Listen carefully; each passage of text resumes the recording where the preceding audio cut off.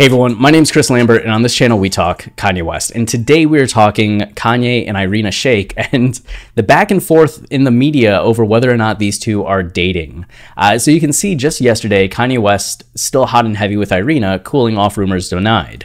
Cooling off rumors. Page 6, just 4 days ago on July 13th, posted a story, Kanye West and Irina Shayk are already cooling off, sources say. So what's going on? Why is there the conflict here? And this will give you a little bit of an insight into how gossip magazines work in general. So what happened is that in June, Kanye goes out to France for his birthday, right? And he's photographed with a bunch of people, but also Irina. And this is following some rumors and reports that Kanye and Irina have been seen at dinner together in various spots. But this is the first time they were photographed out and about together. And TMZ reports that the two are romantically linked and interested. And we even see photos of her on a private plane with Kanye back in Los Angeles or back in New York. One of the two, but back in the States, they travel together. Then nothing happens for the next month. We don't see any photos of them, not a word. And then Kanye goes to Paris for the Balenciaga fashion show. And we see Kanye, we see James Harden, Little Baby, like a bunch of other people at the show, but we don't see Irina. And Kanye doesn't stay in Paris. And we don't see him with her before or after the show. So, you know, what happened? He just saw her before. That's kind of where she's stationed. They must not be dating, right? So because there's this speculation that could go on about their relationship status, given that a month has gone by without any photos of the two, you get outlets starting to get a little bold because they see smoke. And when they see smoke, they report it as fire. And they make up sources, like sources tell us that this is what happened because it legitimizes what they do, whether they actually know or not. And they can hide behind, well, our source was wrong. So it's just very duplicitous.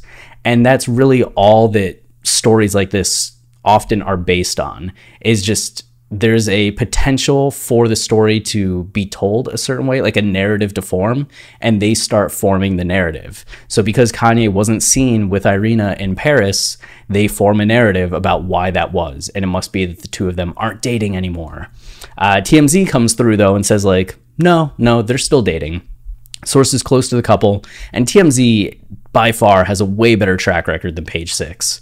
They're still dating just as they have been for months, and recently spent the 4th of July weekend together in San Francisco, and not in hiding either. We're told the couple dined out together at the fancy restaurant Murad. So that's kind of the difference. Like, they were blatantly out in public in San Francisco together at a restaurant that's well known, but Page 6 knows nothing about it. They just say that, like, you know, they haven't been seen together in a month, yada yada.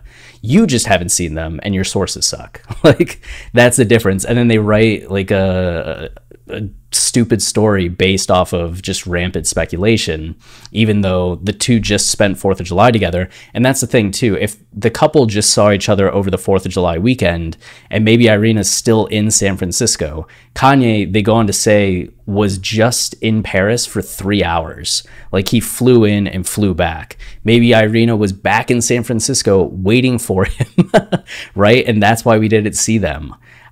Or they just saw each other 2 days before he flew out there. So would they really meet up again in Paris when they just saw each other and both have other things they need to do?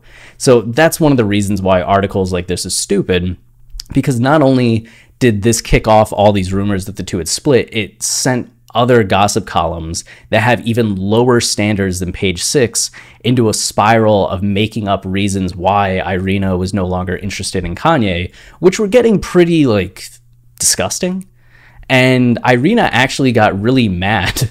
So People is saying she's, like, upset, which I don't know if People's sources are any better, but there's at least this backing it up. So there was a document that was actually shown that was a cease and desist letter from Irina's lawyers telling Page 6 to take down their story. So we submit the notice pursuant to 47 USC 230.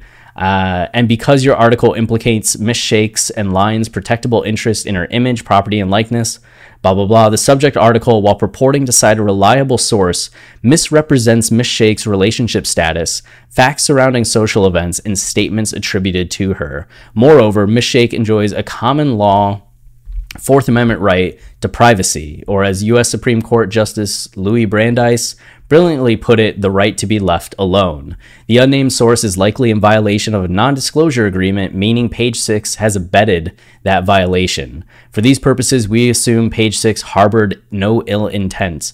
So they're trying to be nice, like, we'll give you an out if you take down the story, but clearly, and they call it an offensive post, but clearly the story is still up. So, wouldn't imagine Page Six to have high morals and response to these, because they probably get them all the time and just say like, no, we're getting clicks, so no.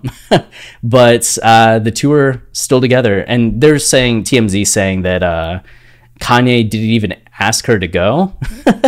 Like, Page Six was saying that Irina declined because, as they say, she doesn't want the association that they're dating, which is what would have run in the press. And they're like, no, Kanye didn't even invite her because it was such a quick trip. Yeah, so that's that. It seems like Irina really wanted to make the case known that no, her relationship status with Kanye is positive, and stories like this are currently BS. So that's kind of nice to see, fresh, like, couple, maybe in the early stages of love, standing by each other when media is trying to turn them against each other. It's just crazy to see like how low the standards are for publishing an article. Very frustrating, but I thought this was at least worth talking about because I wanted to get into the origins of why a story like this comes about. And I just found it so fascinating that once we saw Kanye in Paris without Irina, I knew that there was going to be an article like this within days, because it was just such a thing, like, oh, he wasn't there with her, so maybe they're broken up. Let's just say they're broken up and see what happens. And that's exactly what happened, because no morality, no standards. Anyway, that's it for this video. If you're enjoying the channel and you want to support us, the easiest way is to like, subscribe, comment, as any of those things tell YouTube this is a channel people like, so then they show it to others who might also like it. And we also have our podcast, Watching the Throne, a lyrical analysis of Kanye West, where we do the meanings of Kanye songs and albums, like deep dives into the thematics and narratives and all of that good stuff that makes you go, wow, that's cool.